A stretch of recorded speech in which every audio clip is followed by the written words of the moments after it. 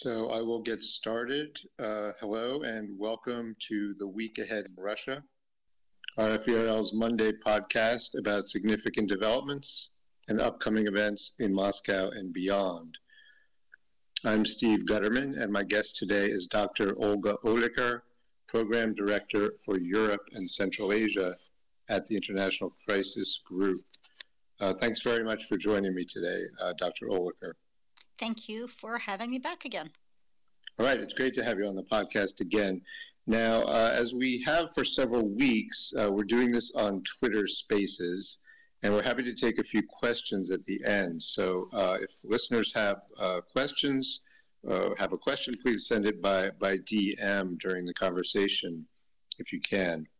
And once again this week, I just want to preface the discussion with a comment, just to say, while I do conduct this podcast and talk about Russia's unprovoked war against Ukraine, on another level or on several levels, there are really no words.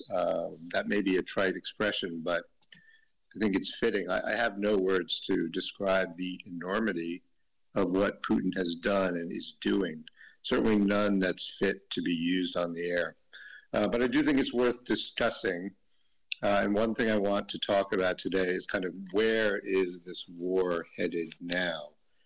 Russian forces have retreated from the areas around Kiev and Chernihiv in the north, leaving evidence of war crimes in their wake, though not only in that region by any means. And there are, of course, signs that the main military action may be taking place in the coming weeks in the southeast, with Russia trying to control the Donbass and maybe as much land as possible around it, including the so-called land bridge to Crimea. There's also talk, though, that Putin wants something he can claim as a victory for Russia's World War II Victory Day celebrations on May 9th. But on the other hand, many people predict that the war will continue long past that, for months or years.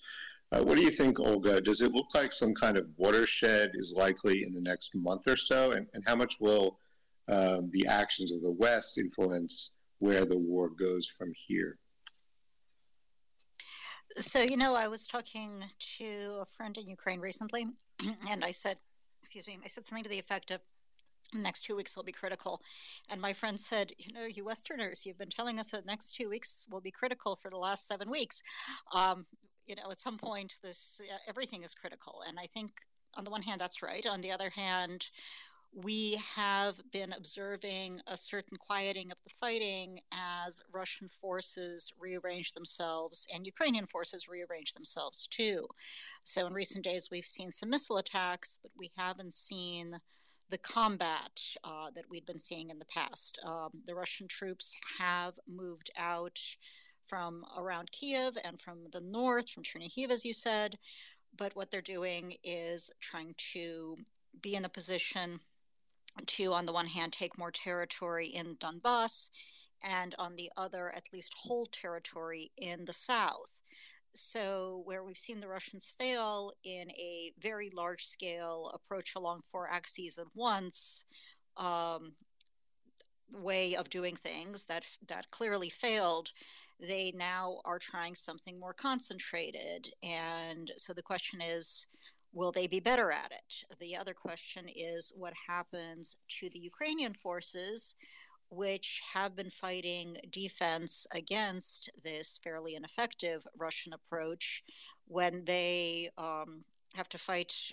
Well, I mean, one of the questions is, will they be fighting defense in Donbass, or will they try to go on the offensive in any real way there and try to get territory back that Russia has been able to gain in the east? And also, can they keep Russian forces tied down in the south as well, which could dilute some of their capacity for action? So really understanding how all of this works, we'll see when the fighting starts. My guess is nobody knows yet. I think Russian rhetoric at home makes it hard to sell a real retreat. But if Russian forces do poorly on the ground, we'll probably see even more bombardment in an effort to break the Ukrainian will. Um, as for what the West does or doesn't do, I mean, I think the continuing supply of weapons to Ukraine is what's keeping the Ukrainians fighting. Before this war started, I believed and said that there is no amount of weaponry that Western states can provide to Ukraine that would make it possible for them to win this war. I no longer think that, but if weaponry is not provided, they will definitely lose this war. That's very interesting. And I'm just wondering, what do you perceive as kind of the point at which that changed? I guess the idea that can Ukraine actually win the war, and what would that constitute? I mean, does that mean driving Russian forces out of Ukraine altogether, or what's the win? I think that's a great question, and it's up to the Ukrainians to answer it. Right. The surprise wasn't that the Ukrainians resisted. The surprise was that the Russians weren't that good. And this is why it's going to be really, this is why we're all going to be watching what happens in this more concentrated fight, because it's different circumstances for both of these forces. What constitutes a win? I mean, look, to some extent, the Ukrainians have won in that what the Russians expected, and what honestly most people expected, which was the Russian capacity to take control of big chunks of Ukraine and potentially do what they seem to have wanted to do, which is force a change of government or the exile of the government of Ukraine. So that failed. So the Ukrainians already won something. The question now is, what can they settle for? And the answer to that really depends on what they can do in the fighting on the ground and what the Russians can do. That is really going to define what concessions both Moscow and Ukraine are willing to make at the negotiating table, if any. Right, absolutely. And I guess, I'll move on to the next question in a minute, but it's kind of related to the idea of, if Putin needs some kind of a victory, and of course now they've shifted, Russian officials have shifted quite a bit to saying, this operation, what they call a special military operation, is to defend the Donbass, maybe to control the entirety of the Donetsk and Luhansk regions. So I guess one big question is whether if that kind of is looking like an outcome, whether that will end up essentially being enough for Putin. So the other question I would ask that I think is a little bit related to that is more about Russia. It's probably too broad a question, but kind of, is the situation in Russia sustainable? The country is really drawing in on itself. Many of the most productive and promising citizens are fleeing. The government last week revoked the registrations of 15 NGOs, including Human Rights Watch, Amnesty International, and independent media have been destroyed or chased out for the most part. And these are all developments, the NGOs being deprived of registration.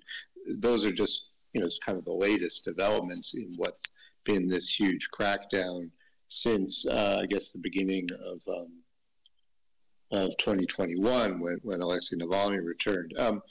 But it's obviously been stepped up in a big way during the war, and things have changed.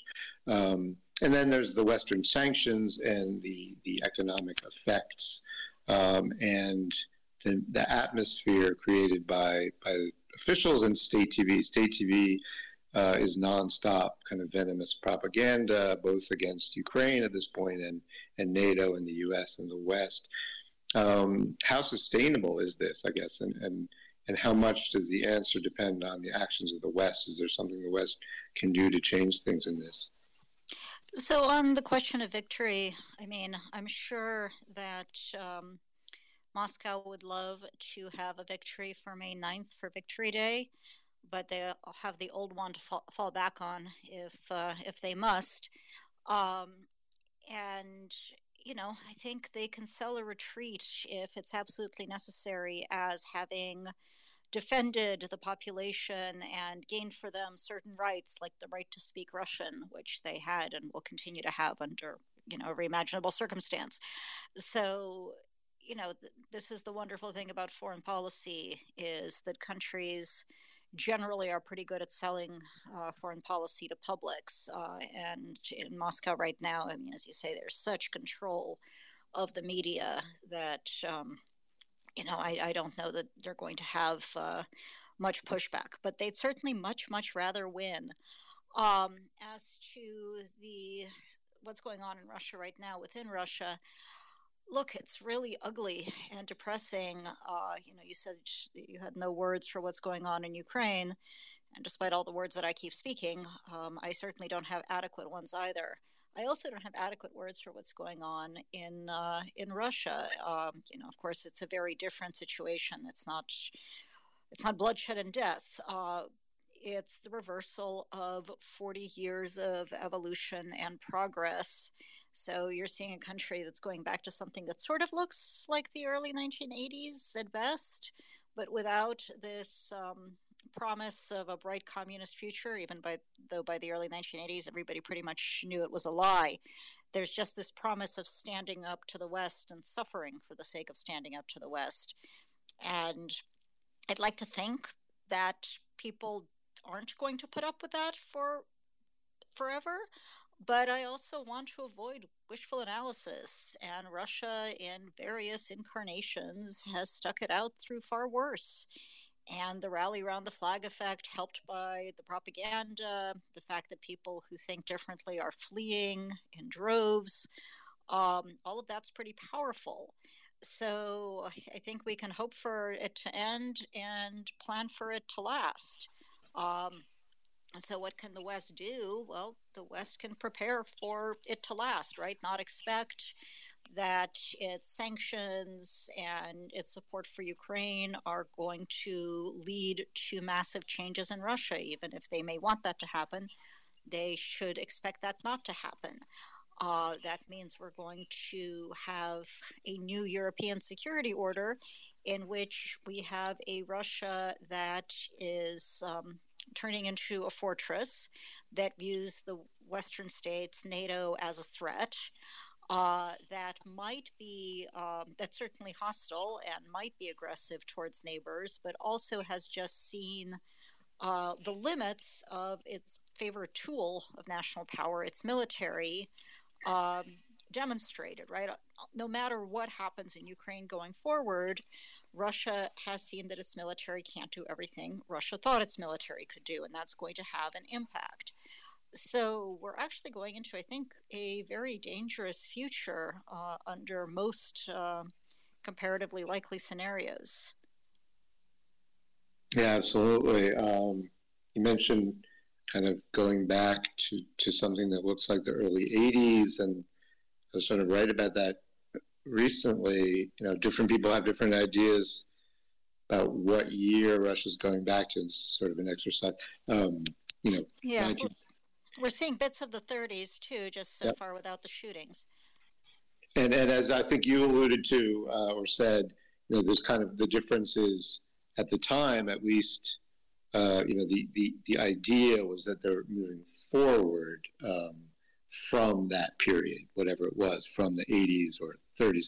And now, at least critics of the Kremlin and people who are concerned about what's happening in Russia feel like, okay, we're back in the 80s, but now we're moving, or they're moving backwards. So that's, another thing to be considered. But as you say, many of the people who want change and don't like what's going on, or actively don't like it, have left or are leaving. So really, it's hard to kind of fathom what's going to happen there going forward. And I guess it's going to depend quite a bit on what happens in Ukraine. Yeah, I mean, my line is hope for the best, but don't expect it. Yeah, absolutely. Okay, we need to, we're running out of time, but let's take a few questions if any have come in or if any come up now.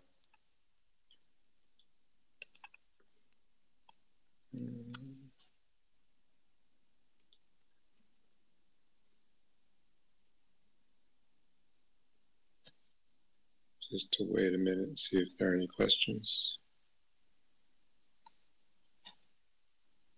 Okay, if anyone has any, you can request to speak. So just give it a little more time. If none, we can wrap it up.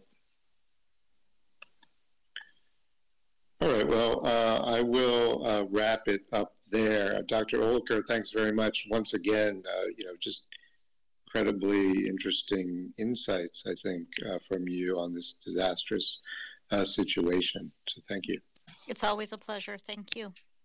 All right. Now, there will be no Week Ahead in Russia podcast next Monday, but I will be back the following week on April 25th. Meanwhile, please keep an eye out on Friday for my Week in Russia newsletter. Thanks for listening.